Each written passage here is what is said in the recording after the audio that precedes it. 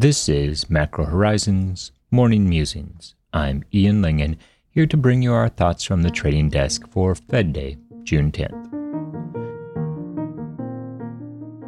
Welcome to BMO COVID-19 Insights. Visit bmocm.com/COVID-19 for more up-to-the-minute insights. The views expressed here are those of the participants and not those of BMO Capital Markets, its affiliates, or subsidiaries. Much has been said and speculated about today's FOMC meeting, and we have little to add to the broader discourse. It's a much bigger day for risk assets than it is for treasuries, given the comparable valuations at the moment. This isn't to suggest that there won't be feedback between the broader asset classes in the event that the Fed misses the mark. Rather, that given the proximity of stocks to the highs, the biggest vulnerabilities are outside of the U.S. rate space. 10-year yields at 79 basis points represent a gradual shift back into the range which has been in place since March. While the post-NFP price action has assisted in expanding the upper bound of the range, it hasn't shifted the trading paradigm. Definable parameters within the rates complex will remain thematic throughout the second half, and any significant breakout will represent a buying opportunity. The attempt to breach 1% 10s fell short, although with the overhead constraint now moved from 78 basis points to 95.5 basis points, our expectations for a slow and gradual expansion of the range to the upside remain intact. The degree to which today's Fed meeting will alter the economic or policy outlook is limited by an anticipated reluctance to announce any significant change to the present stance. Yield curve control and firmer forward guidance lost much of the urgency given the May employment report. After all, it's to the committee's benefit to delay rolling out these programs until the fourth quarter or later unless the realities of the real economy warrant it. This leaves the nuances of the FOMC statement, the forward projections, and the press conference to communicate a willingness to be more accommodative when needed.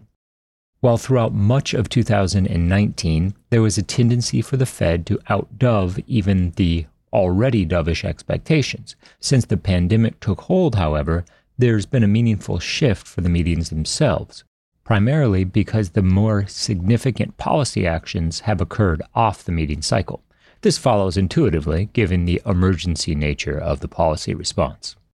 Circling back to our initial observation, the domestic equity market might find less solace in the committee's emphasis on words over actions, given the present macro backdrop, and as such, caution is warranted.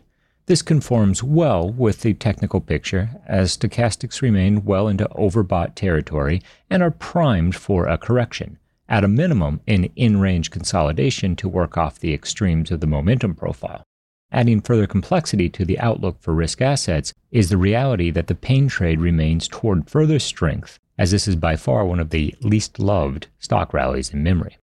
Short covering has given way to FOMO buying, and Powell offers the most meaningful test of this sentiment. The economic data, while conceptually meaningful as we judge the depths of the recession, is unlikely to trigger any durable price action. Inflation is expected to see downward pressure during the lockdown period, which will most likely linger as the labor force is re-engaged. Near-term disinflation, followed by upward pressure on consumer prices, has become consensus at this point, leaving the two primary unknowns as how far do core prices initially fall, and when does the transition to upside risk ultimately occur. The process of gauging the former will benefit from today's core CPI print, which is expected to reveal an unchanged index level for May. A surprise positive figure will accelerate investors' expectations for the second stage, i.e., reflationary ambitions. This leaves our take on the Fed's Treasury market impact less contingent on the data and Powell's words per se, and unfortunately beholden to the response of domestic equity investors to the disappointment of words over actions. Our current skew is toward the downside risk in stocks for consolidation if nothing else, although this is simply a tactical trade, as the underlying rally which has brought the S&P 500 back above 3,200 is difficult to fade. This holds true even as the fundamentals and valuations have become stretched by any measure. And with that, this is Ian Lingen signing off. Stay safe, tune in, and stop out.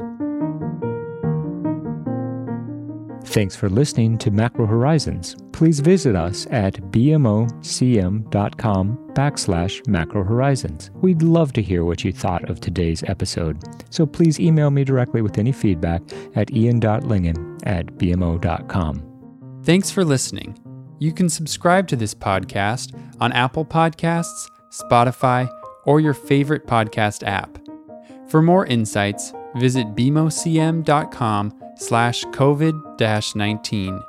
This podcast has been prepared with the assistance of employees of Bank of Montreal, BMO Nesbitt Burns Inc., and BMO Capital Markets Corporation, together, BMO. Notwithstanding the foregoing, this podcast should not be construed as an offer or the solicitation of an offer to sell or to buy or subscribe for any particular product or services, including, without limitation, any commodities, securities, or other financial instruments. We are not soliciting any specific action based on this podcast. It is for the general information of our clients. It does not constitute a recommendation or a suggestion that any investment or strategy referenced herein may be suitable for you. It does not take into account the particular investment objectives, financial conditions, or needs of individual clients. Nothing in this podcast constitutes investment, legal, accounting, or tax advice, or a representation that any investment or strategy is suitable or appropriate to your unique circumstances, or otherwise constitutes an opinion or a recommendation to you. BMO is not providing advice regarding the value or advisability of trading in commodity interests, including futures contracts and commodity options or any other activity which would cause BMO or any of its affiliates to be considered a commodity trading advisor under the U.S. Commodity Exchange Act. BMO is not undertaking to act as a swap advisor to you or in your best interests, and you, to the extent applicable, will rely solely on advice from your qualified independent representative in making hedging or trading decisions. This podcast is not to be relied upon in substitution for the exercise of independent judgment. You should conduct your own independent analysis of the matters referred to herein, together with your qualified independent representative, if applicable.